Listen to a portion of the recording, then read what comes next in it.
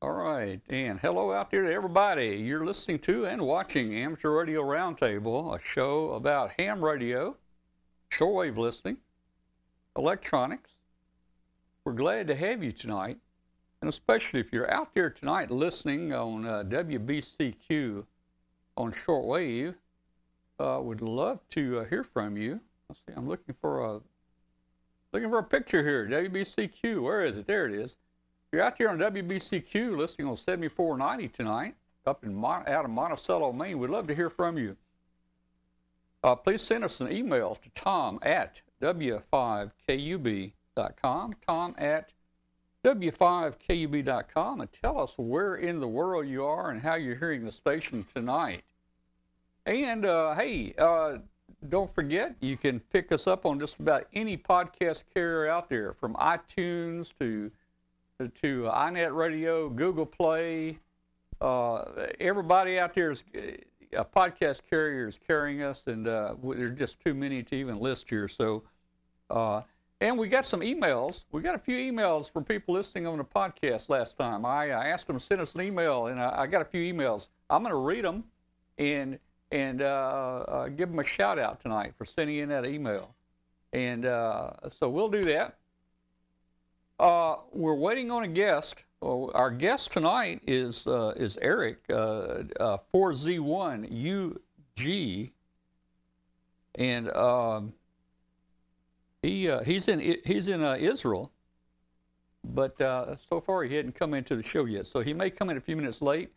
So we've got other things we can be doing tonight, and maybe Eric will pop in here in just a few minutes, and he's going to be, he is the founder of QSO Today podcast. And he's going to be talking about the virtual ham expo that's coming up here real soon. I think this is the third year for it there. Hey, hit the subscribe button. If you will, hit the subscribe button there. We'd love to have you subscribe. Let me see if I can help you out a little bit. There we go. It should be right down here somewhere. So look where that arrow's pointing. Hit that subscribe button. Hey, hit the little bell for notification. That way it will tell you when we come on with something special or in between our weekly shows. So please subscribe. It helps us to advertise our show on YouTube as people are searching YouTube. It will help bring people to our channel there. Let's see what's going on. I just got back from New Orleans this weekend. I had a good trip down to New Orleans, went down for a college graduation, rode the train down, rode Amtrak down, and drove the granddaughter's car all the way back so she could ride the train. Pretty good trip, I guess. But anyway, we're glad to be home here. All right, let's see. Is there any other announcements? Oh, hey, join our Facebook group. We've got a great Facebook group. It's just called W5KUB. Or you can type in Amateur Radio Roundtable, but that's a long name. So just type in a search bar in Facebook, just W5KUB, and join us. We got about 13 or 14,000 members in that group, and it's growing all the time. So, hey, we got Glenn with us tonight, and he showed up. I'm not here by myself. Thanks to old Glenn. He's dependable. He is here. So, Glenn, how you doing tonight, man? Hey, we're doing real good. I actually had to go to work again today, but we've had 3 straight days of sun after all that cold and rain. So, been enjoying that and actually been doing stuff outside. I just about got my cobweb rewired and put back together. The ice storm and everything pretty much busted it up. So yeah, we getting ready to put the wire back on it and get it back on the air and start having some fun. Well, I tell you, a lot of cobwebs were damaged with that ice. I don't know if it's something they want to look into and see if they can't, Well, in my case, it's kind of got a bunch of pine trees overhanging it, and whenever you have ice, you got pine limbs coming down. Mm-hmm. So it just took out the wires, though. The antenna itself is fine, so just have to put some new wire up. Yeah, well, that's not too bad. At least it didn't break the None of fiberglass supports none of or the anything, right? arms or anything. They No, just, no, I it's guess in they good just shape. bent on you. Okay. Well, very good there. All right. Hey, I know you've got a little segment we're going to run tonight, and we'll get started on that. Hopefully, Eric will join us a little later tonight. But hey, did you guys know? Look at this, man! I saw this week. Look at this. Here we go. Look at this, right there. 40 years ago this week.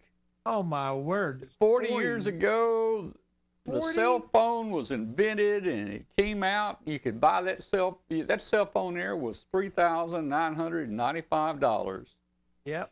right there. And, that was a pretty good cell phone, actually. Yeah, I had the bag right there? version of that in the 90s.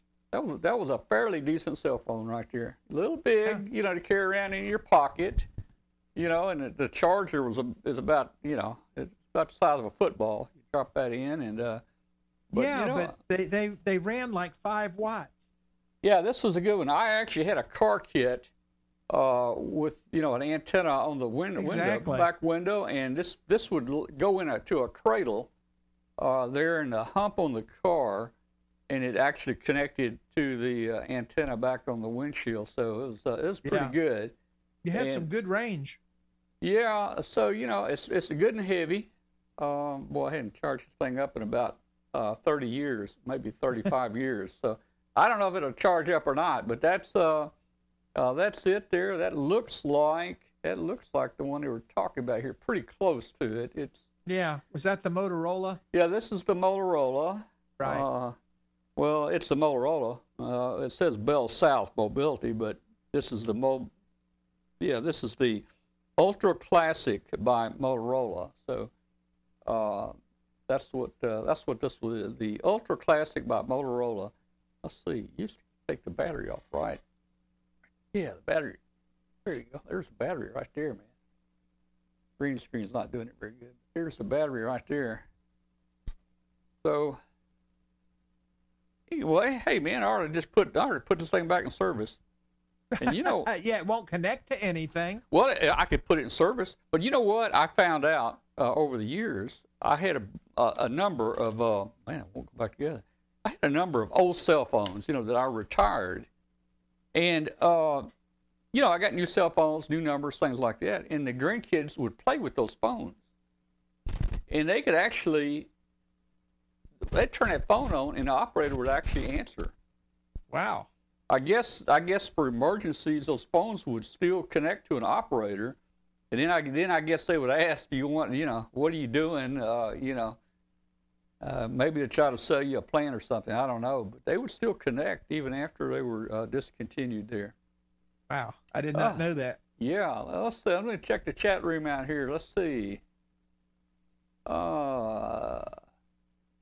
Bag phone. Yeah, Doc had a bag phone there. Yeah, I had one of those too. I can't remember who made it, but yeah, I had a phone in the bag.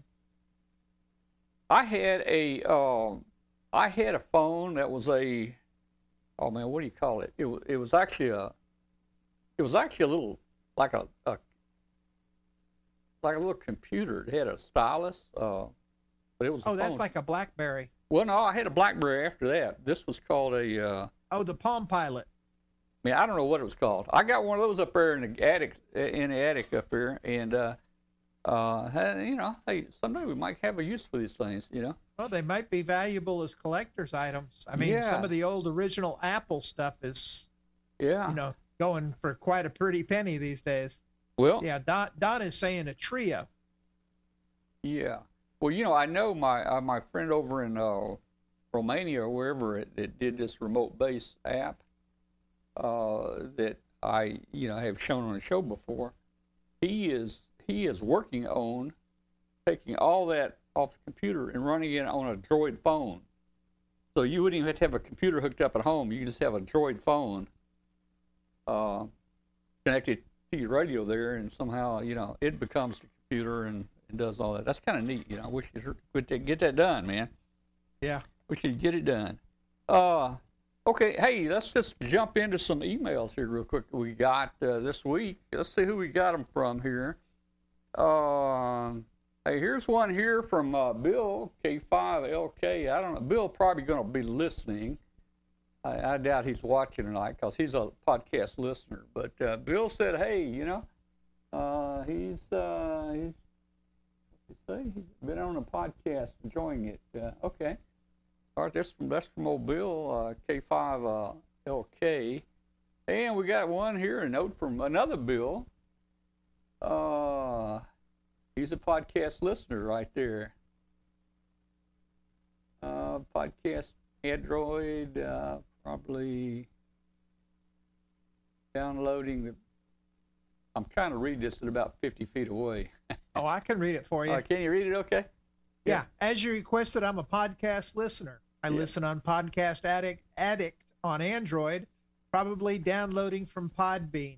Yeah. Thanks for the podcast. Yeah. Bill NF6R. All right, and then we got one here. Athena? This is Athena Gibbons. Yep. My husband and I listen to your show via podcast. We live in Mesa, Arizona, planning to get an antenna set up to listen via shortwave. Oh, Athena wow. Gibbons, AI7AP. Yeah, that's cool. They might hear us better on the podcast than on shortwave. Out in Arizona, I don't think we've got a very good footprint out that way, but who knows? Yeah, you never know with the way things are. You these never days. know, man. You never know. Okay. Well, let's see. Let's get us back on the show here. There we go. So let's see what else is going on here. Oh, yeah, hey, just a couple of announcements here real quick. Hey, next week we're going to have Glenn and Dr. Dueno on here. No, Dr. Arduino or Dr. Dueno? It's Dr. Dueno. His name is Guido Benelli.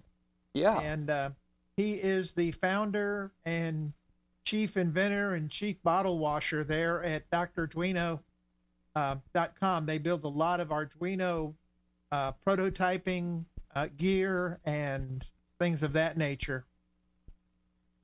Okay, And, well, that's cool. That'll be a good show. So you and he can talk about Arduino and all the kind of things. You're the expert in our group here. Man, I know nothing, so I'm going to just sit back and listen, you know. Well, he's going to be demonstrating some of his projects and things and talking about some of his projects or products, including some of his latest ones. But he's got a really, really cool project that he calls the Goonie Box that's based on the movie The Goonies. And it's Arduino powered, and it's really, really cool because he does a lot of CNC and laser printing, laser cutting and things of that nature. I don't know what the Goonie Box is, but just because of the name, I think I need to get me one or build one. Need to go watch the movie, The Goonies. The Goonies. Okay. All right. I'll do like that, a 90s I'll show. do that. So that's next week on March 14th. Dr. Dueno will be with us with Glenn here. Hey, guys, the 21st, 2 weeks away, March the 21st. I don't know if we're going to have a show or not. I'm going to be traveling. I'm going over to, I'll be doing a presentation that night with the Arkansas River Valley Amateur Radio Club over in Russellville, Arkansas, over there. So I'm going to be there doing a presentation. Going to spend a little time in Russellville. That's where I went to the college over there. I've already talked to the college. I'm gonna get to go in my old dorms and look around a little bit. And you know, when I was there, the dorms were my first year there. I was in a new dorm. My second year there, I was in another new dorm that was just built. And I'm thinking, okay, these are the new dorms, but man, that was 50 years ago. These suckers are probably falling apart by now. So I don't know. But no, I tell you what, I think they're totally changed from when I was there. I think now they have private baths in all the rooms. Hey, I think they're even co-ed now, to tell you the truth. I don't know. It wasn't co-ed when I was there. But anyway, so we're going to be doing that, spending a few days in Russellville. I'm going to go up on Mount Nebo. Mount Nebo is, I don't know, it's a pretty high little plateau over there. It's 2,000 feet high, and I'm gonna go up there. A lot of the Memphis guys go over for VHF contesting, It's pretty neat up here. It's flat up here, and you can set your VHF antennas up, and it'd be 2,000 feet high, and you can do some good contacts from over in that area there. So we're going to do that. Arkansas River goes through there, the dams, the lakes. We're going to have a good time there. We're going to eat at Whataburger. I remember when they built that Whataburger on the campus. It is still there. We're going to eat at Whataburger. And then I think we're going to go up to Branson, Missouri for a couple days, and maybe ride a train or something, and take in some of the shows. So I don't think I'm going to have a show 2 weeks from now on March the 21st. It may be that we pull up a rerun or something and run it, but we may just skip. That. All right. So, Glenn, what do you got going tonight? You said you've got some kind of deal there you wanted to talk about. Yeah. We got Bill about to join us as well. Okay. WB8ELK. Yeah, I did this little presentation, put it together here, and if you'll set it up so I can share the screen, I'll get rolling here. Yep. And let's see. It's going to get interesting. Hang on, I got to switch my screens around because I got everything all over the place here. Do that. All right, now we should be able to share this screen. Da-da. And give it a minute or two to load up and everything. I'm still running Windows 7. But you should be able to see my screen now. Yeah, we got it. Okay. This is talking about the Arduino powered lightning detector and how it works, and gives us a little insight into lightning and some things like that. And so we'll do this tonight. One of the things I'm often asked is, where do I come up with my ideas for the Arduino projects? And in the case of the lightning detector, it came as a result of a ham radio weekend breakfast get-together that we used to have. A lot of my ideas come from just looking at things. For example, I've got a project on my workbench right now that a friend has an issue with their ice maker in their fridge, in that someone takes their glass and holds it under the ice dispenser, and they leave the glass in there for an extended period of time, and of course it clogs the ice maker. They have to pull it all apart and unclog the ice and everything. So I came up with an Arduino powered project that senses when you start dispensing the ice, and it gives you 7 seconds of ice. It's adjustable as well, and then it disables the ice maker for about 30 seconds. And of course, it can be bypassed if you need more ice, but this will prevent that ice maker from getting jammed. So this is where I get some of my ideas from. In the case of the lightning detector, this is also the origin for one of my favorite phrases whenever you hear me talk about the Arduino, when I say, wouldn't it be cool if? And that conversation started out with, wouldn't it be cool if we could build a lightning detector to detect when lightning was in the area and automatically disconnect your antennas and then reconnect them when the storm has passed.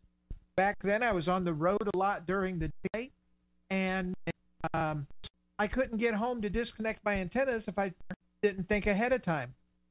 And you would, leave your radios at risk and things like that.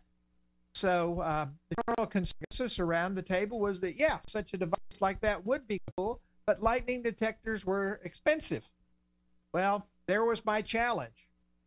And I actually found what I needed online for about $30 as soon as I got home from that breakfast, and I ordered those parts the same day. First of all, let's look at what lightning is. It's an electrical discharge caused by imbalances between storm clouds and the ground, or between the clouds themselves. Think of it as kind of a form of friction, just like when you rub your feet on the carpet and then touch a doorknob.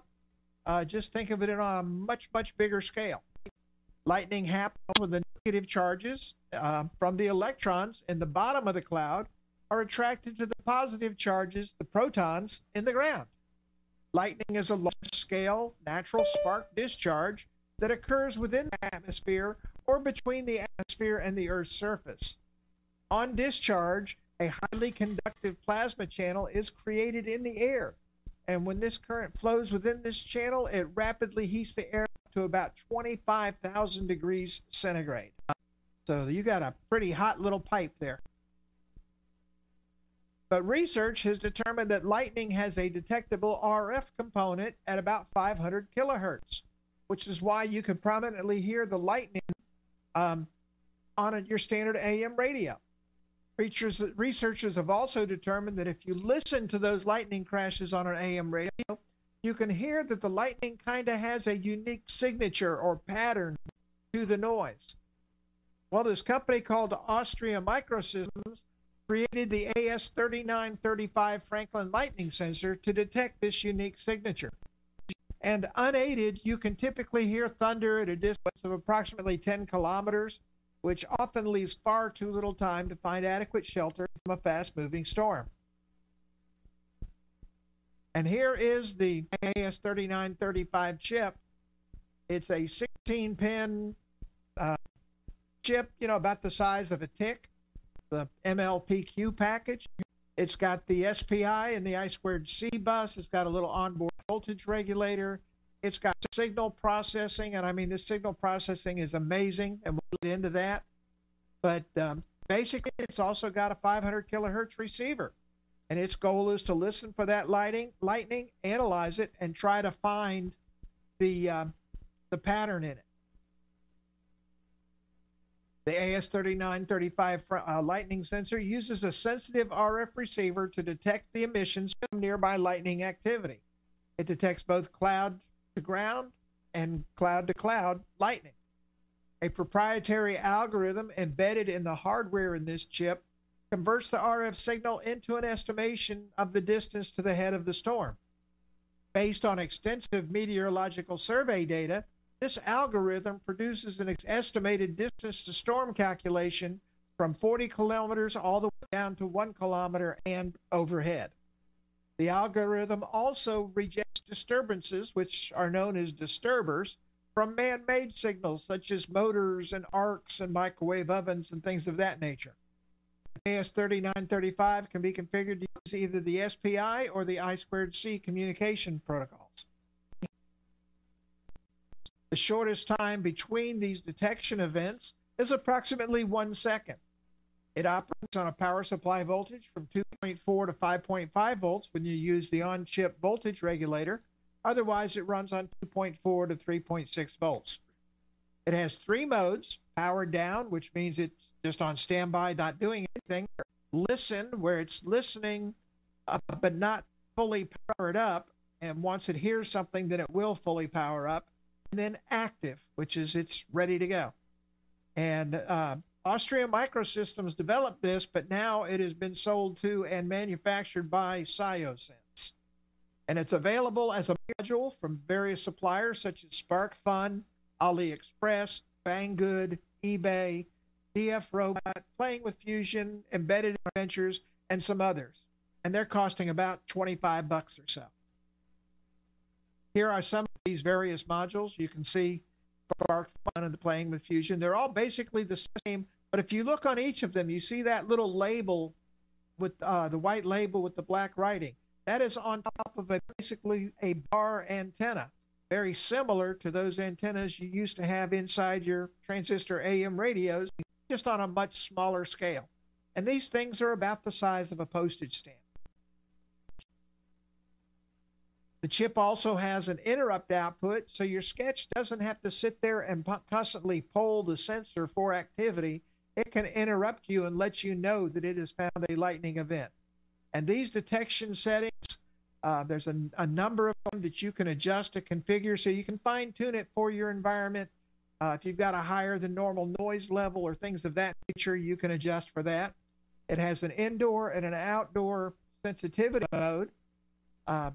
You've got spike rejection, which will help you to differentiate between the false events and the actual lightning.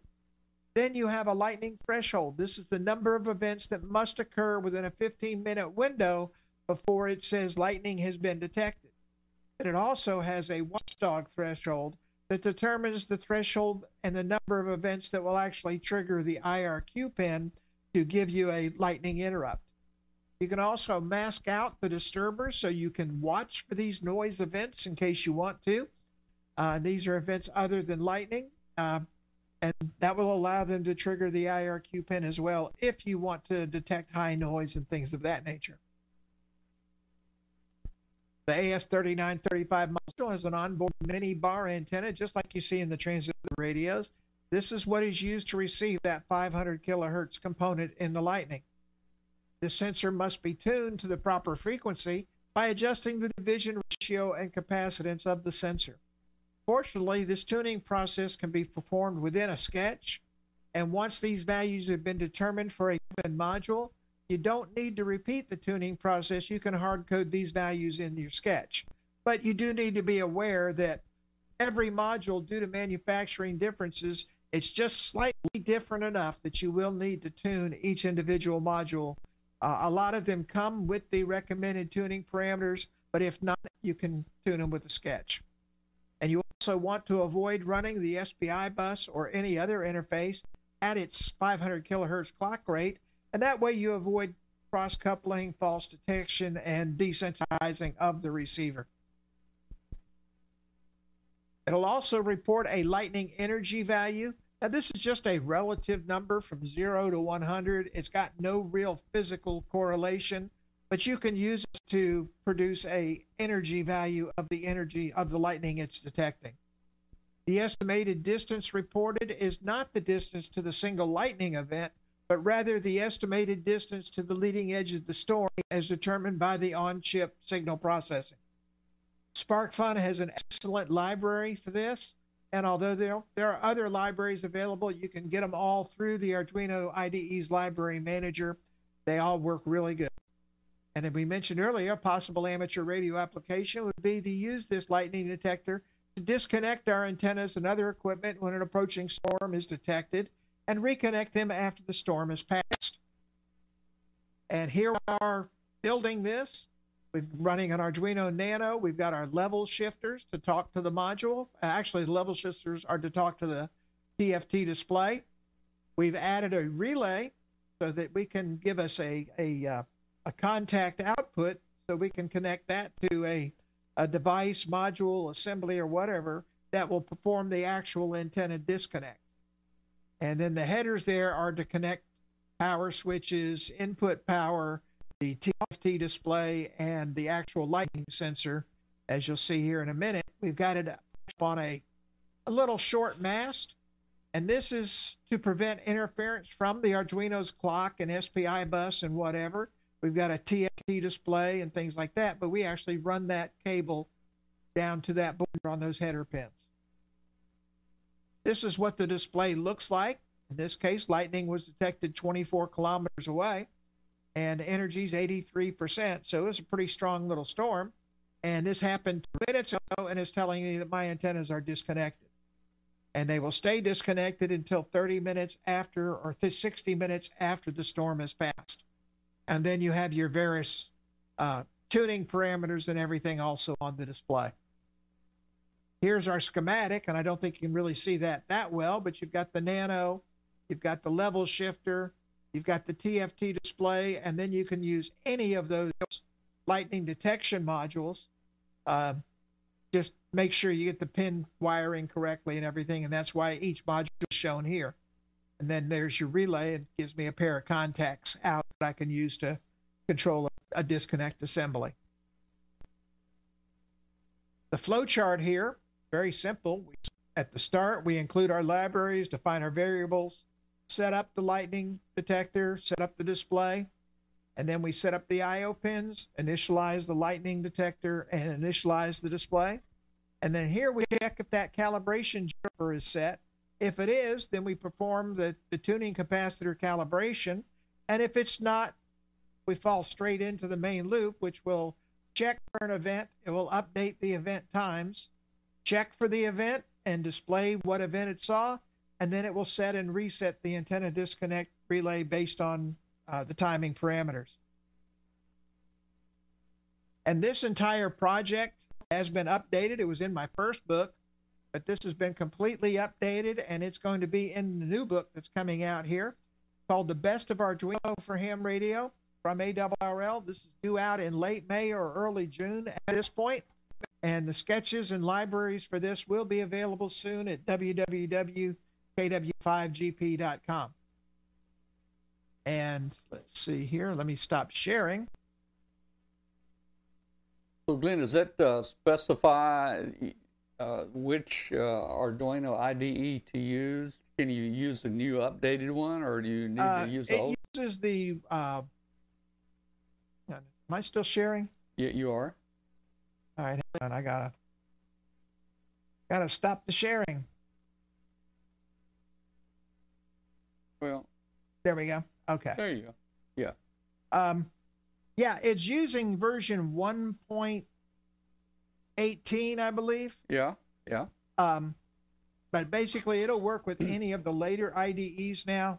Once you get past the 1.14 or thereabouts, they changed a lot of things. But the current IDE prior to version 2.0 will do it just fine. Yeah. I don't have anything on 2.0 yet. It's still too new for me to trust it.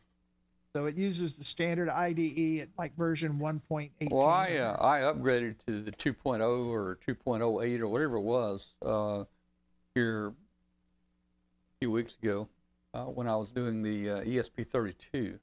Right. And man, that thing looks different. It looks totally different. But here is that lightning detector. Yeah. And Tom, you'll remember this because you were part of it. Back in that field day a couple of years where we had those horrible storms and all the flooding and everything, Yeah. We were out at field day. We actually had this lightning detector out there, and whenever lightning was detected, we'd all get to safety and away from the radios and out of the rain. And when it wasn't detecting lightning in the area, we could operate. So we at least had some bit of a field day, but it kept us all safe, kept the equipment safe. Not bad for a little $30 piece of equipment. I remember that day, and the water was so deep out there, everybody was up on top of the picnic tables. Yeah. We were on like a little 2-foot high mound in the park, and yet we still had an inch or two of standing water inside the pavilion. And everybody was on top of the picnic tables, and I think they even had a tarp kind of cover the radios up, but Glenn, if I'm not mistaken, those were metal picnic tables, man. Yeah, they were. We would have glowed in the dark if there'd been man, yeah. Well, it was fun. I watched the ducks cross the road swimming, and and we had fun that day. Yeah. But does your device here show that the antenna is disconnected? I think it does. Shows the disconnect. But what it does is it provides you with a contact, a relay, a switch contact, a relay contact that you would have to have a separate antenna relay. You can use a standard relay for that. There's many designs of that in QST and elsewhere. And that design was so that you can use pretty much any kind of relay and setup that you wanted. But I leave that actual functionality up to you because it's real easy to come up with an antenna disconnect relay. Yeah, for HF, you can use just about any relay will work. Right. In fact, if you look inside these auto tuners and stuff, they're just basically little just plastic, just simple relays, Oh, a whole slew of relays. What I'm using on my remote base here is I've got a coaxial antenna switch. I think it came out of one of these high-powered, probably Motorola mobile rigs, Mm-hmm. And it's like a 12-volt coaxial. I do that, and so actually, when I turn the remote base off, I use a Wemo. Is it Wemo? It's the Wi-Fi deal. Little app on your phone. I just turn the remote base on or off, and that turns the power on or off, or disconnects, and at the same time disconnects or connects the antenna. Right. But that's pretty neat the way that thing there is smart enough to know when to turn off or disconnect the antenna. Now, hey, the next couple of days we got some rain and storms coming in here, so you might get to test that thing out there. Oh, it's been thoroughly tested, man. Yeah. You know, this was in my first book, and I decided to update it and give it one of those color displays and just totally clean it up a little bit. All right. And added the disconnect code and things of that nature.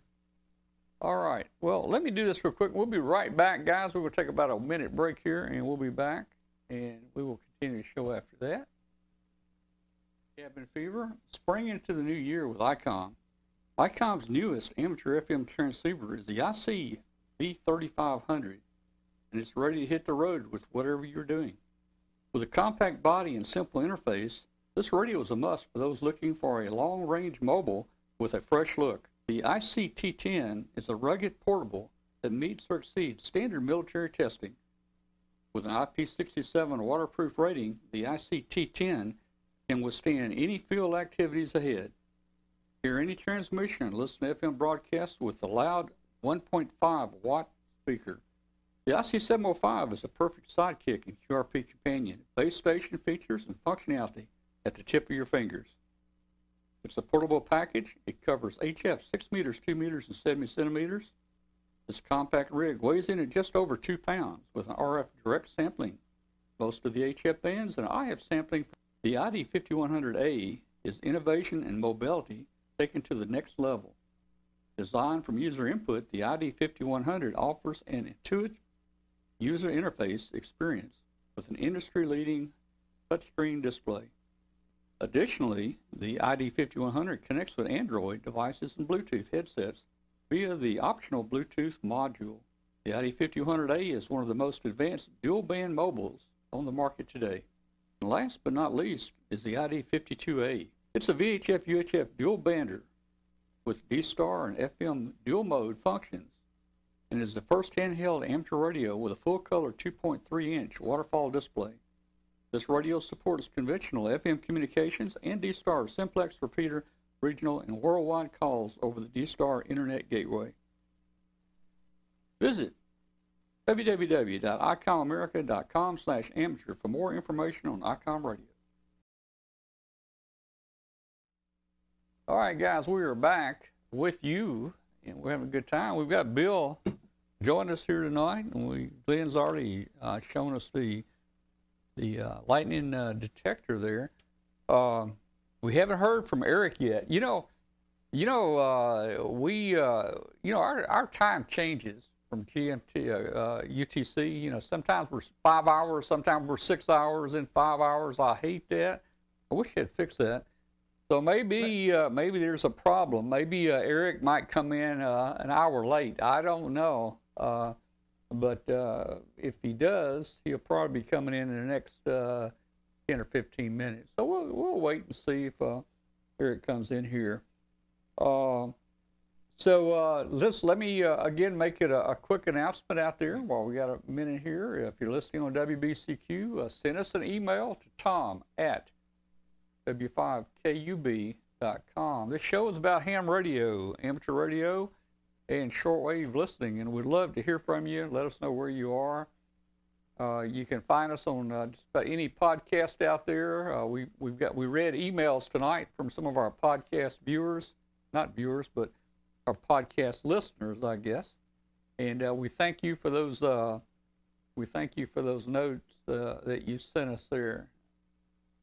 Let's see. Mark P says, he was an hour early. I don't know. Maybe he was an hour early. I don't know. Anyway, what was that? Congress is actually working on a law to make daylight savings time the permanent time, and we won't shift. My personal stance is no, go and use standard time. And if you want to change your store hours or business hours, then that's what you do. But the world has 24 time zones. Let's not go doing this daylight savings time and messing up with the time zones. Yeah, I don't really care what to do. Just make it one. I do wish they'd just pick one, though. I'll settle for that. Yeah. I mean, Because hey, here, what, in a week, I got to start getting up at 4 a.m. to go to work instead of 5 a.m. well, let me tell you, the 4 a.m. is not fun. Thursday, we got up at 4 a.m. to ride that train down to New Orleans. That was not fun getting up, No. man. You kind of have a sick feeling when you get up at 4 in the morning, you know. Now, Man, we no, probably the got world does people. not move at 4 a.m. We've probably got people in the chat room here that get up early every morning, you know, and that's normal for them. But hey, guys, when you like me and almost like Glenn here about to retire, man, 4 in the morning comes awful early. No, I don't do well. 2 days a week I get to get up at 6 a.m. and then 3 days a week I do the 5 a.m. thing. And that's going to be one of the first things I do when I retire is I'm going to sleep until about 10 or 11 every day. Yeah. So, Bill, I don't know if you probably tuned in late. This is the 40th anniversary of the cell phone coming out, man. Look at that right there, man. And you know, I used to operate one of those. I used to have one of those. Yeah, kind of like this one right here. In fact, man. I had the oldest working cell phone in North Alabama. Did you? 17 years on one cell phone. Yeah. And they didn't know what to do with it. It was one of those flip phones, the Motorola flip phone. Yeah. With the orange LED on it, and they had no idea how to convert that plan over to an iPhone, and it took them 4.5 hours, and they kept calling their other employees over. Look at this! Look at this! You ever see anything like this? Oh, man. The cell phone was older than some of the employees. Oh, my word. Well, I'm sure that we've got some people in the chat room tonight that were not even born when I got this phone right here. So. Oh, I do have another little piece of news I got What do you earlier got? this week. I will be officially doing an Arduino forum at Dayton this year. I'll be doing it at 9:15 on Saturday morning in Building 4. So this will be my first Arduino forum at Dayton, and I'm hoping it's going to be a good one. Well, that's good. Glad you finally got on the roster up there. And what day is that, Glenn? Saturday. What is Saturday. that? The 19th or 20th, whatever the dates are. Yeah, I'll be Friday at noon. Well, 11 o'clock, 11:15 in Forum Room 3. Yeah. But Yeah, they'll be on Friday. Mine's on the Saturday, the 20th, and you're on the 19th. Well, folks, we are not going this year. After 40 consecutive years, we're gonna skip out. Not gonna go. But hey, Yeah, you're going to miss all the fun. You're going to miss me and Bill doing presentations. you know what? I can probably handle it okay, but we will go to Huntsville for sure. We'll be there. We'll be there with bells on our shoes. Yeah. I'll bring the bells. All right. I'll bring the shoes. All right. Very, very good. We'll All get right. in those little So, curly. You know shoes. what we'll do here in just a minute, since Eric hadn't shown up here, we'll probably open the phone lines and Zoom early tonight, and let's just see if we can get some precipitation. Yeah, that's the word. See if we can get some precipitation out of our viewers. What do you think? Think we can? Oh, I'm sure we can. Yeah, we'll try it. All right, I'll tell you what I'm going to do. I'm going to go ahead and post a phone number. If I do that, let's see. It's a while since I've done this. Let's see. Copy, paste. Well, no, I've got it on my TV program here. Let's see. Well, new phone number, right? Hey, Tom, There I've we got go. a call for you There we here. What was that? I got a call. I've got a call for you here. You Okay. pull the antenna out, get a little better reception on it. All There right. you go. Let me see that. Oh, yeah. Yeah, that's pretty Oh, you good. have It's to transfer- 1990 is calling you. Yeah, well, transfer it to his phone. I'll check you out right here. What, 1980, whatever, 40 years. What would that be? 40? Yeah, look at the advance between 1980 and 1990. it was actually about 1994. Yeah, this And now phone, this we bring phone's you so I love bad. this This phone. phone's so Century. bad. The green screen's making it melt, man. Yeah. All right. I carried this phone to the mall once, and I held it up like I was making calls, and people were looking at me and making big, comments. Look at that cell. Is that a cell phone? What is that? Same thing. And I had this phone probably when most people never even had a cell phone. It just come out. This was for work, and back then we wore suits. And a friend of mine and I, we'd go to a parts store at lunch, out there, and we'd have our phone with us. And the first thing, and we'd ask for somebody, and the first thing they would say is, "Hey, Joe, the cops are here to talk to you." I don't know why, but I don't know. Oh man! All right. The battery's still good on this. That's amazing. Yeah. I've gone through several iPhone batteries, which they have to deep solder, and it costs $80. The battery, I can charge this up and it still works. Amazing. I'm going to bring the phones up in case there's somebody that wants to join us by phone. We don't get too many phone calls though. Now, I really wanted to test this thing out. I mean, the specs say we can take 1,000 simultaneous calls, and I've never had over 3 or 4 at the same time, man. So let's see. Well, you can use your phone there and call it. Yeah, and I've done that before. I've done that. Well, what I think is amazing, back when they first started talking about the cell technology, I read up on that. I'm like, I have no clue how they're going to make that work. That made no sense at all to me about the concept of cells and switching radios between cells and that kind of thing. Well, you know who invented that? Hedy Lamarr, the Hollywood movie star lady, invented basically, and I think she patented it, but that was the cell system, the trunking, whatever, however it was. She invented frequency hopping as well. The frequency hopping. That was Hedy Lamarr. That was, a 1940s actress, I guess, maybe 1930s, 1940s actress. And she did that, I think, during the war effort to help, I guess they experimented and used that some during the war. Don says spread spectrum. That's what it was. Yeah. Spread spectrum. All right. So let's see. Let's see. Oh, yeah. Hear that? Yep, that same old elevator music. If you guys don't want to hear that music, somebody better call the our phone line right here. If we get a call, the music stops. All right, I'm going to turn the music down, and I will try to watch it. I don't have a ringer on here, so, that's interesting. The phone system will take 1,000 calls, but there's no ringer to, watch. I mean, why'd they cut costs right there, I wonder. So anyway, I'll have to watch it. I have been known to not watch it very often, and people are on hold over there for like 20 minutes, All right, so I put the Zoom link out there. I put the Zoom link out, and here's the phone number and the Zoom link. You can take your pick, guys, on which one you might use to join us there. Let's see. Yep, that's right. Okay. All right, maybe turn the music up just a little bit.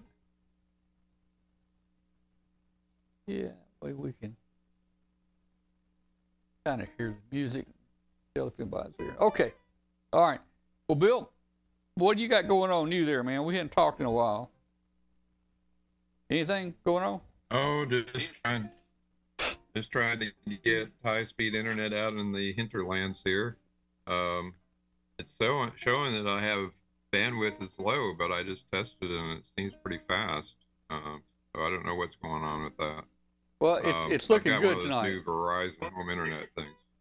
What's that? It's looking good tonight, and also your picture looks good. Your Zoom looks good. You must have fixed your Zoom. Yeah, I had to reinstall it, and Yeah. I've got a new, and I've also put it on a new laptop here. So Oh, hey, we got a call. yeah, I've got 100 times the internet speed that I normally have. That's It's great. the Verizon 5G. All right. Hey, we have our first caller tonight. Hello, caller. Who's there? Good afternoon, good evening to you from VK Land. VK Land. This Okay. Is Mike. Yes, this is Mike VK2. Mike. NK.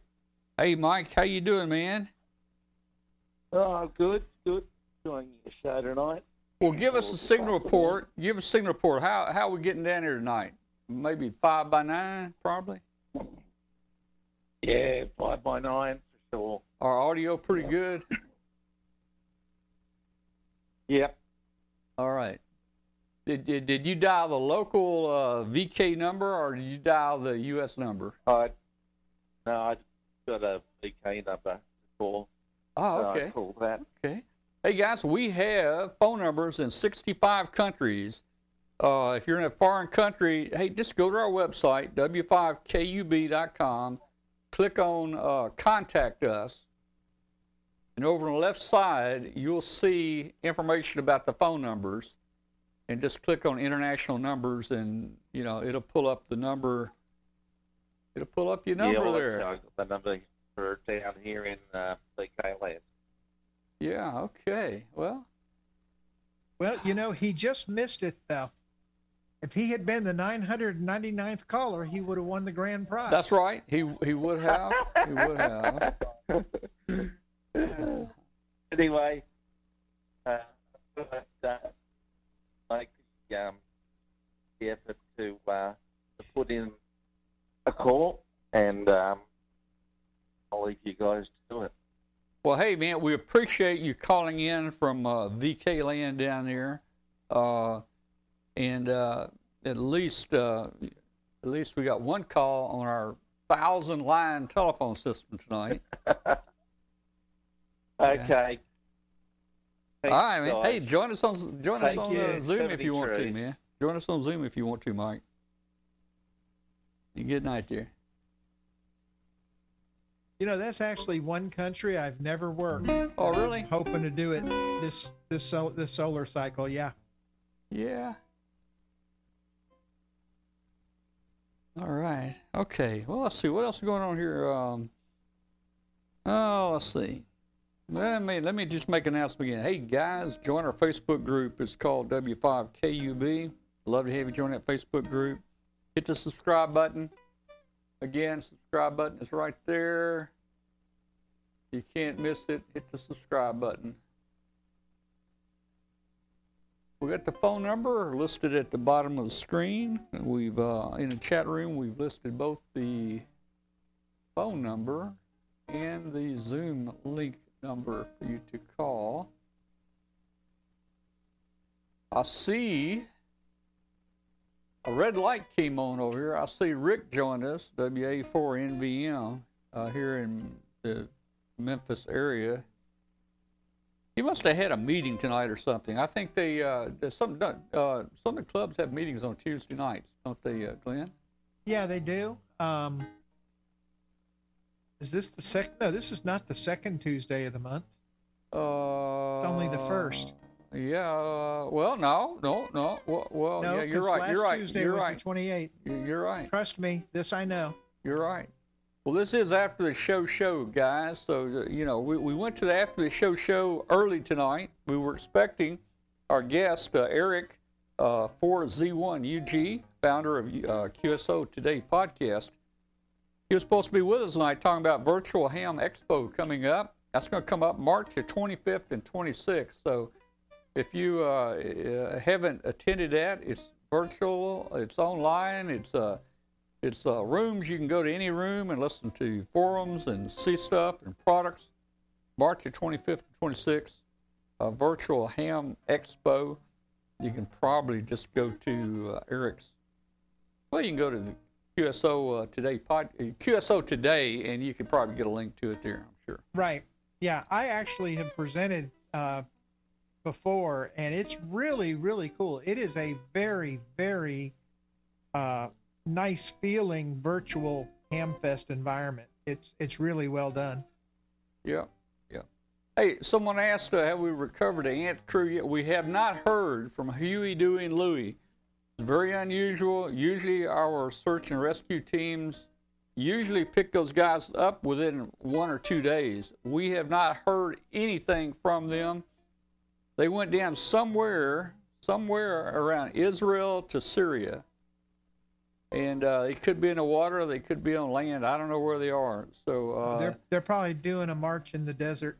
Yeah, they could be. Of course, they have been in the desert before, and probably some long marches. You know, I mean, if you guys remember, once they crashed in the desert there in western China, and they were rescued there by the Tibetan monks. Let's see. I think we had another. Oh, that was a big story right there where our two-man crew, Huey and Dewey, were rescued there by the Bedouin. What is it? Bedouin tribe out there. Yeah. I think it took them days to get there. We have not heard. I'm still optimistic that we will hear from Huey, Dewey, and Louie. And we will probably get them in the air again sometime soon. We do still have one balloon flying right now, W5KUB-113 is still flying, and you can see that on our website, W5KUB.com. It's been up now 100 and there are, what was that, Bill? yeah, there were 2 Antarctic balloons flying. Doesn't 115 still transmitting? No, 115 went down about 4 days ago, I think. So 113 is the only balloon that's down here, and that's the one that crossed the equator from being launched here in the Memphis area. Oh, okay. That was WB4ELK-7 is still transmitting on 10 meters from just southeast of New Zealand. That's the last Antarctic balloon to still fly then. Yeah, they're all just about fizzled out down there. So let me see But where the GPS isn't working right on that one, so it's not giving a good altitude. Yeah. But I just checked WhisperNet, and we've got all kinds of reception reports from that one all over the west coast of the U.S. right now. Let's see, So 113. it's transmitting right now.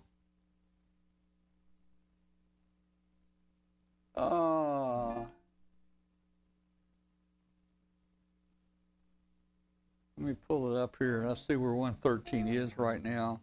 And this one, I didn't expect 113 to stay up very long. It's flying heavy. 113 heavy. It's crossing Chile right now. That's what it is. That's where he is. Let me pull it up here. If I can. You might can see it on the map here. It's right over Chile. So it has been it's been doing pretty good. Although that was heavy. Normally we fly much lighter, but we put double solar panels, and we put the 100 milliwatt amplifier on this guy, so he's loaded down. But he's still doing pretty good. At about 45,000 feet, and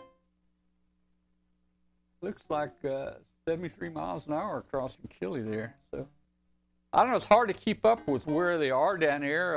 It's hard to tell when they make a circle around the Earth, you know, and not much down here to see. At least they're not being shot at down here. That's the main thing here. Hey, they launched some. I see 115 actually descended. What was that? I see 115 actually was descending. You can see it on the charts. You can? It was actually going down. I didn't look that close to it. There was a Hamfest this past weekend in Houston. They did a balloon launch out there at the Hamfest. They made an announcement at noon. They were launching the Pico balloons, and they said at 12:30 the missiles will be launched. So they had a head start, 30-minute head start. So I think they launched 4, and I think 3 of them went down probably on the way up. I don't know if one is still up or not, but didn't sound like they had a lot of success from that launch. Well, as of the 4th of March, you know, right at 0158 UTC, you were flying along at 38,000 feet. When it woke up the next morning at 1458 Zulu, it was at 6,000 feet and going down. And it actually, you got reports all the way down to 2,500 feet. Oh, wow. So it was on its way in. Yeah. So it finally, so the only one flying now is WB4ELK-7. Yeah. So it looks like the 113. In the original Antarctic. Yeah, it looks like the 113 has been up 152 days. That still ain't bad, you know. Our other one was up. That's pretty good. Yeah, that was pretty good. The other one was up 257 days. A little disappointed it came down after 257 days. This guy's still flying. Maybe he can get 257 days. I don't know, but we'll see. You know. Still How a many far days? cry. How many days did you have on 115? How many days has that been up? Let's see. 115 was up. I got it right here. Let's go to 115. Well, I needed to stop it. I think it was about at least a week ago. So take 7 off of that. It was about 90-something days. On That's not too bad. that was 115, about 90 days. So. No, considering when you first started with the balloons, you were lucky to get a week out of them. Yeah, you know, it was real hit and miss 4 years ago, but I can tell you things have changed. Just as technology changes over time, I think the balloon thing has changed over time. And what used to be very difficult 3 years ago, 3.5 years ago, it's getting pretty easy now. And, you know, I always said if you want to send one around the world, you got to try 10 times. We made it on our 9th time. But now I'm telling people, I think if you use one of these balloons that we found here, I think you got a good chance of making it around the first time. I really do. Yeah. Actually, mine, the 114 made it, you know, first time around. Yeah, and that was One that went up from Antarctica. How long was that? kinda neat. 114 was up. Oh, it was up quite a while. Let me look here. About 20 or 30 days, maybe. I looked at the wrong. No, Yeah. I think it was more than that. I think it's 2 months. Oh, yeah, it was up several months. It was up quite a time. Yeah. All right, guys, if you want to talk to us, phone lines are open. Call that phone number right there, or you can join us on Zoom here. We're probably going to close the show down about 9:30 tonight. That's about another 25 minutes. So if you want to get in here with us, you better give us a call here. Next week, Dr. Dueno is going to be with us next week. And then a week after, again, I'll be in Russellville, Arkansas, presentation with the Arkansas River Valley Amateur Radio Club over there, and visit my old college, and I'll just have some fun over there. Go up on Mount Nebo, and maybe, and then we're gonna just eat at Whataburger. I remember when a Whataburger was built right there on the campus, man. We got one here in South Haven. Let me now. tell I'm you. gonna have to So try let me them out. tell you, man. Hey, you eat that college food there in the cafeteria, and then you build a Whataburger on the campus. Let me tell you, man. Oh, they had more They got the business than they could business. shake a stick at. They got the business, and it's still there. And this has been 50 years now. That's it's amazing. It's still there, man. Oh, man. So we're going to check out the Whataburger, too, I'm sure. That's making me hungry right now. I just wish that Popeyes, you know, wasn't so busy because I love their chicken sandwiches. The one here, the cars are always wrapped around the buildings pretty much every hour they're open. Yeah. Good night, Doc. Papa Doc is signing off, it looks like. 73, Doc. Glad you were with us tonight. Well, you know, and I was talking to Bill, I think, or somebody the other day. I'm not in any hurry to get another balloon back in the air right now, just because it's getting so easy to fly. So I want to do something. I want to do something harder. I want to do something more difficult. Maybe we need to send one up with a chaff dispenser. I want to do one with more of a challenge. You know, if you're not sending one up with a challenge, it's not fun anymore. So, you know, I'd really like to try to hit 65, float at 65,000. Now, Well, here's what you do. No. You paint one with paint a target on the balloon. yeah, And there's Yeah. your challenge. If that survives, then, you did it right. yeah. Well, you know, 3 balloons, if you do the numbers, 3 balloons really don't fly really hardly any higher than 1 balloon because you're adding extra weight. And, I mean, you know, if X balloon will only fly at 49,000, Y balloon's only fly at 49,000, and Z balloon's going to fly at 49,000. You tie them all together, and they're going to fly at 49,000, you know. WD8 IOL's got your challenge. Dangle a Chinese flag from it. I don't know about that, man, you know. But, how does the math work for getting it to 65,000 feet? Well, I think so, Bill. Don't you think the GPS work at 65? Where'd Bill go? I just meant the floating capability. Did we lose Bill? He's muted. He's coming. Yeah, I'm here. Do you think, the question was, do you think the GPS will work at 65,000? It depends on the GPS. Yeah. The U-blocks that I use, you had to send a command to it to make it work above 40,000 feet. But all GPSs, most GPSs will work up there unless they've got a restriction on them. Yeah. It depends on the manufacturer. Some of them don't. You just have to test them. Yeah. And the only way to test them is stick them up there, right? That's right. Yeah. Well, Now they do have GPS simulators that you can buy. yeah. In fact, they have a program for these SDR modules that you can.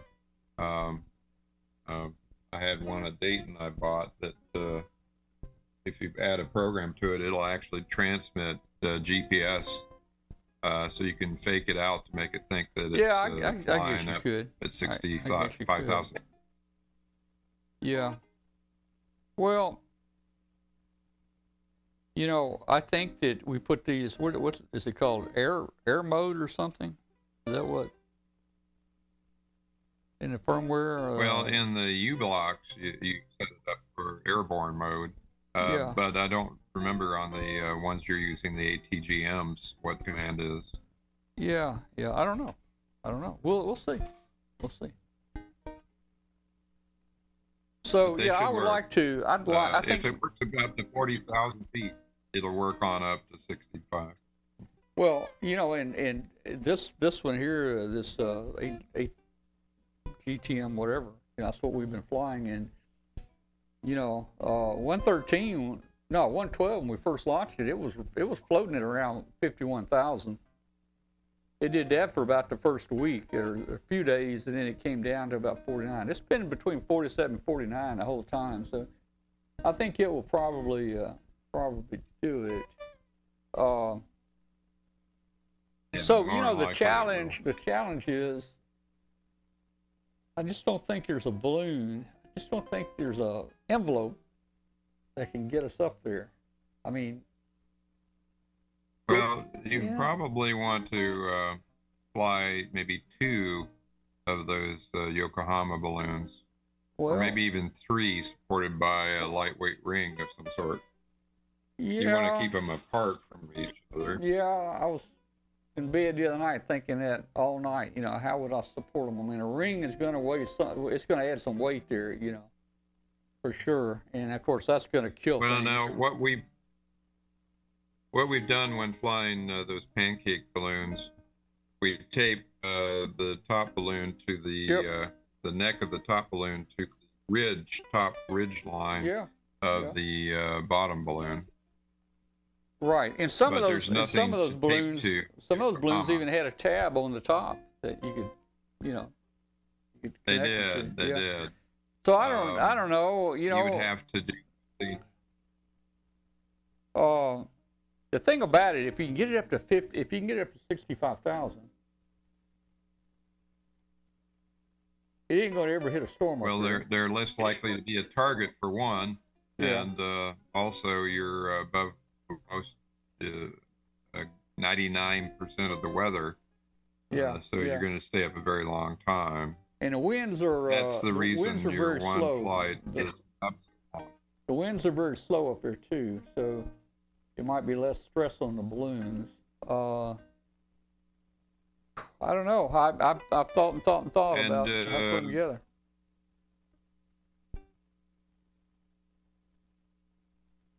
And up until recently, most countries considered that to be uncontrolled airspace, Yeah, above 60,000. yeah. Well, I think if I'm going for the 65, I'm not going to be adding any extra weight. Weight's the killer, so no more PA system, no more extra solar cells. In fact, we may even cut a couple solar cells off and run on less solar cells. So I think the key is going to be get that weight down. You know, our total weight's around 7.8 grams. Maybe get the whole trucker down to like 5 grams. I mean, everything down at 5 grams. That's the antenna, the solar panels, the tracker, styrofoam, everything. That's hard to believe you can get it down that low.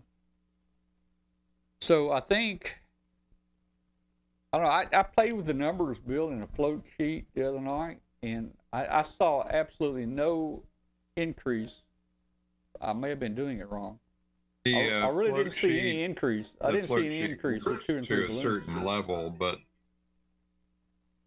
that float sheet, you have to, beyond a certain point, it's diminished returns on how accurate it is. Yeah, yeah.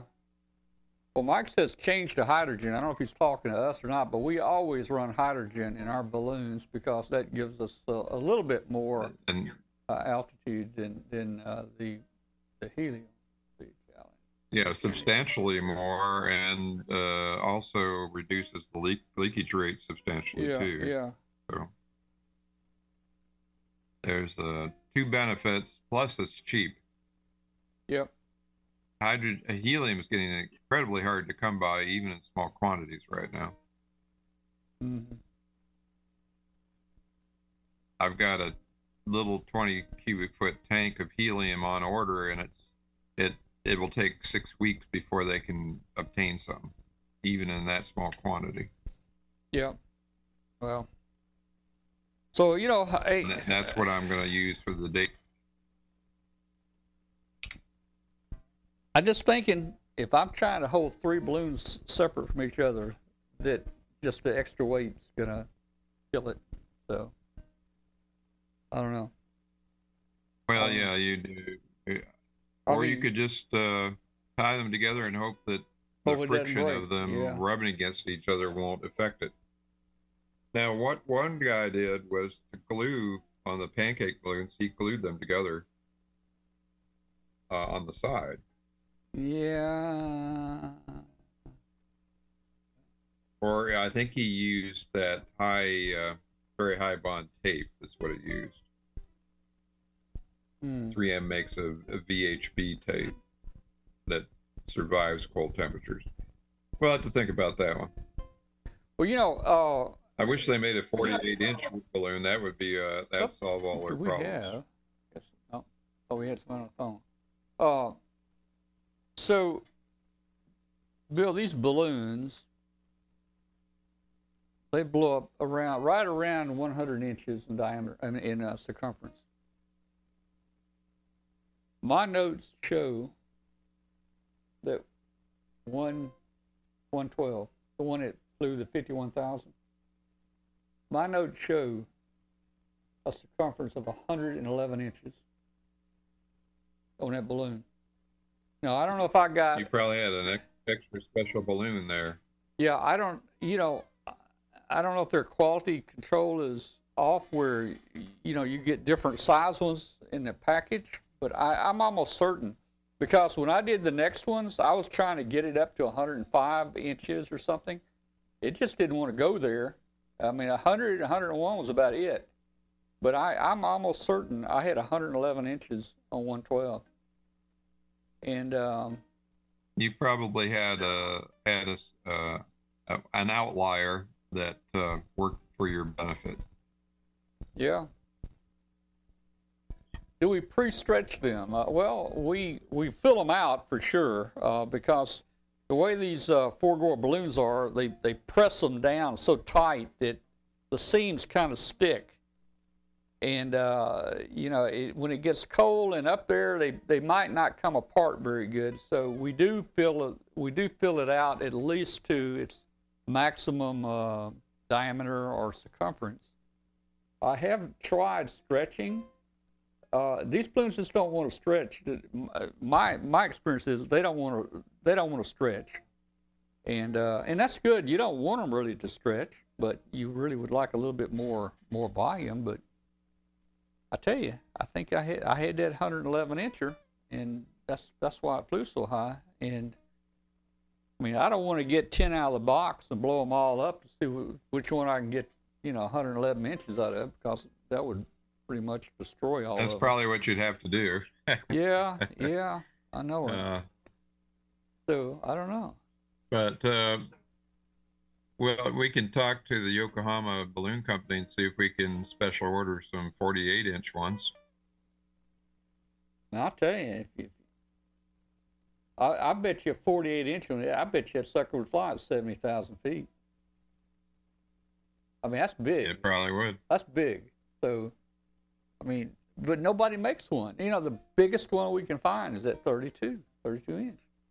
It seems like that's where their machine stops. Their mold or whatever. Well. So if and when we do launch, we're going for 65,000 guys, and that by triples. the way, Tom, we've got just to let people know, the Great Plains Super Launch is June 16th and 17th in Huntsville, Alabama. So hopefully you can come out to that. We'll have a conference on Friday talking about when is that again? When's that? Balloons and Pico balloons. What's the date on that? It's Friday and Saturday, June 16th and 17th in Huntsville, Alabama, at the University of Alabama Huntsville campus. Yeah. And then we'll be launching several latex balloons and Pico balloons all at once from the Severe Weather Institute, which is across the street from campus. It's about a mile from Space Camp. Yeah, okay. So Bruce says just put them in series, one on top of the other. Well, Bruce, the problem with these particular balloons, you only have one little bitty tie point, and it's at the bottom of the balloon.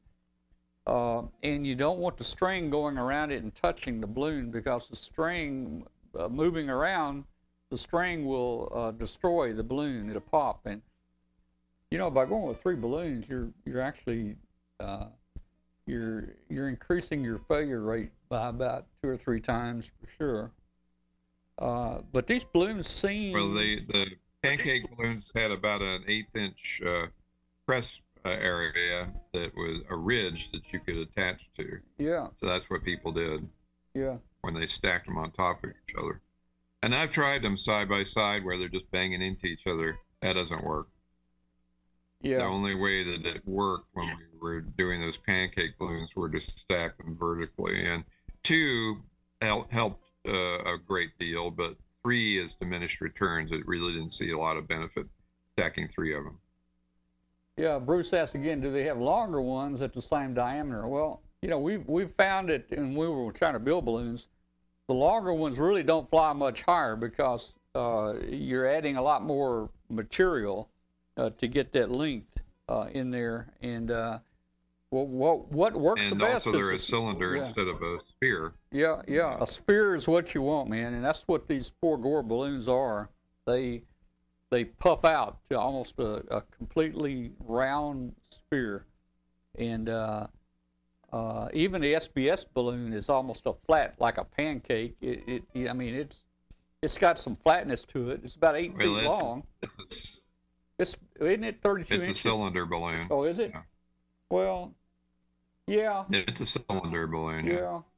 Yeah. Yeah, I guess it is. Just because it's long. As Dwayne said, paint them with Moosehead beer. At least the Canadians won't shoot them down now. Yeah. Yeah. Let's see. Yeah, we don't want them bouncing against each other. We don't want the string rubbing each other, so that's an issue. I will say that as a result of all this publicity, there are a lot of hams that had never heard of this aspect of ham radio, and I've got a lot of interest from people joining our mail list for Pico balloons, and yeah, it's really quite phenomenal, the increase in interest that resulted. I've noticed the launches have gone up. I mean, there's people launching these things right and left now.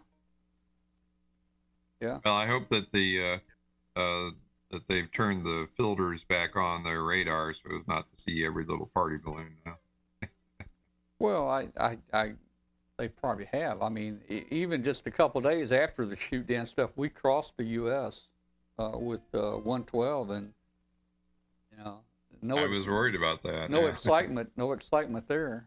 It was all right. So, okay, all right. Well, hey Tom, I just have a question for you.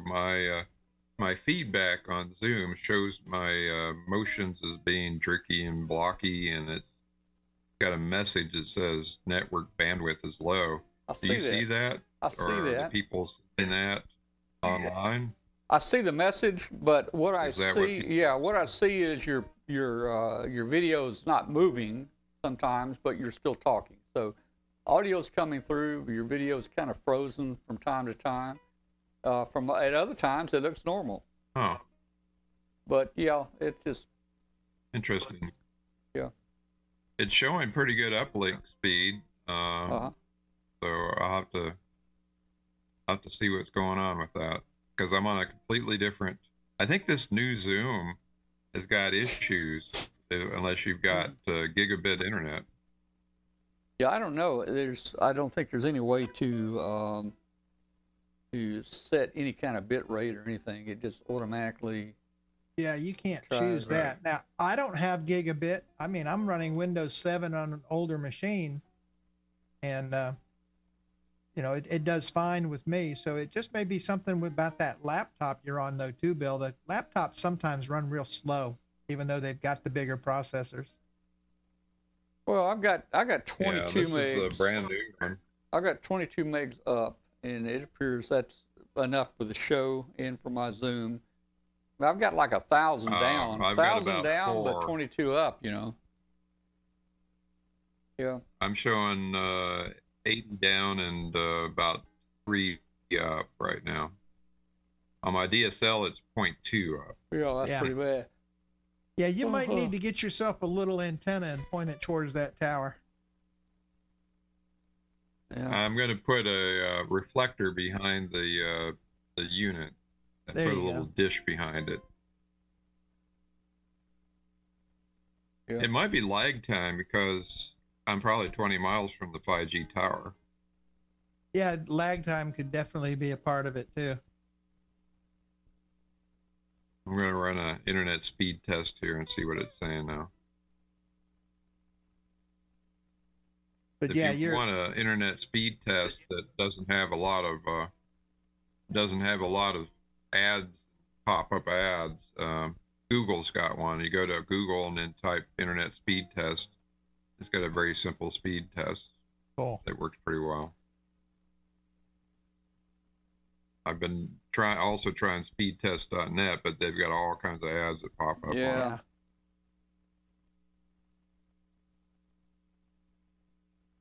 So, Let's see what it says. yeah, I do the speed test here. You can do it with the browser, but they ask you to use the app, and the app is a lot faster on the speed test than just using the browser.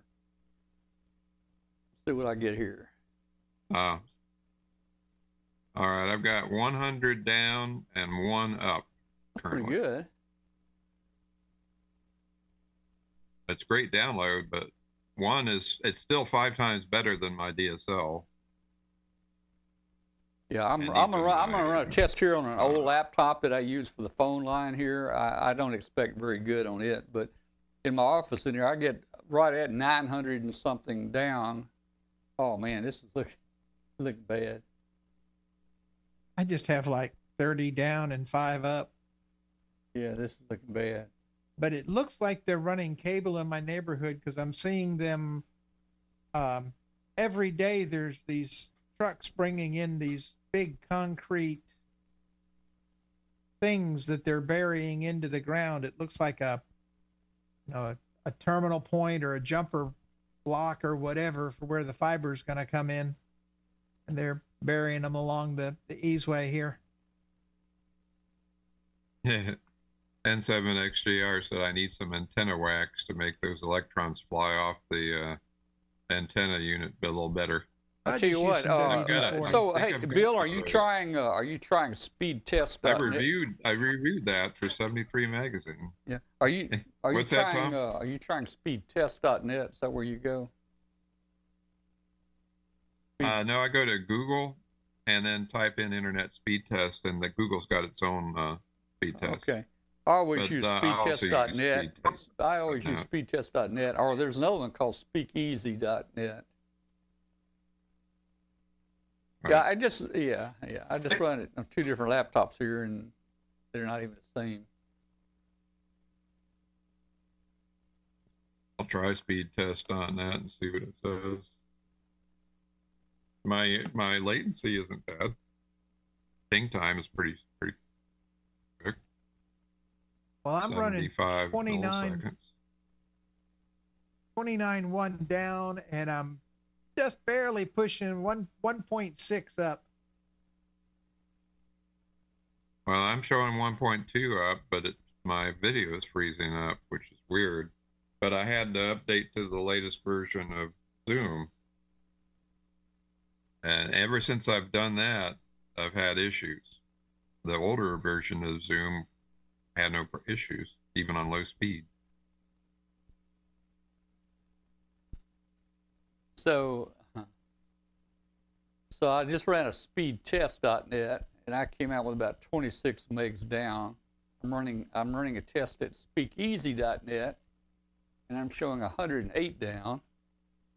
And I know these are 2 old laptops I'm using back here on for the webcast, but typically in the office I'm around 900 something down. Speakeasy.net is probably a better one.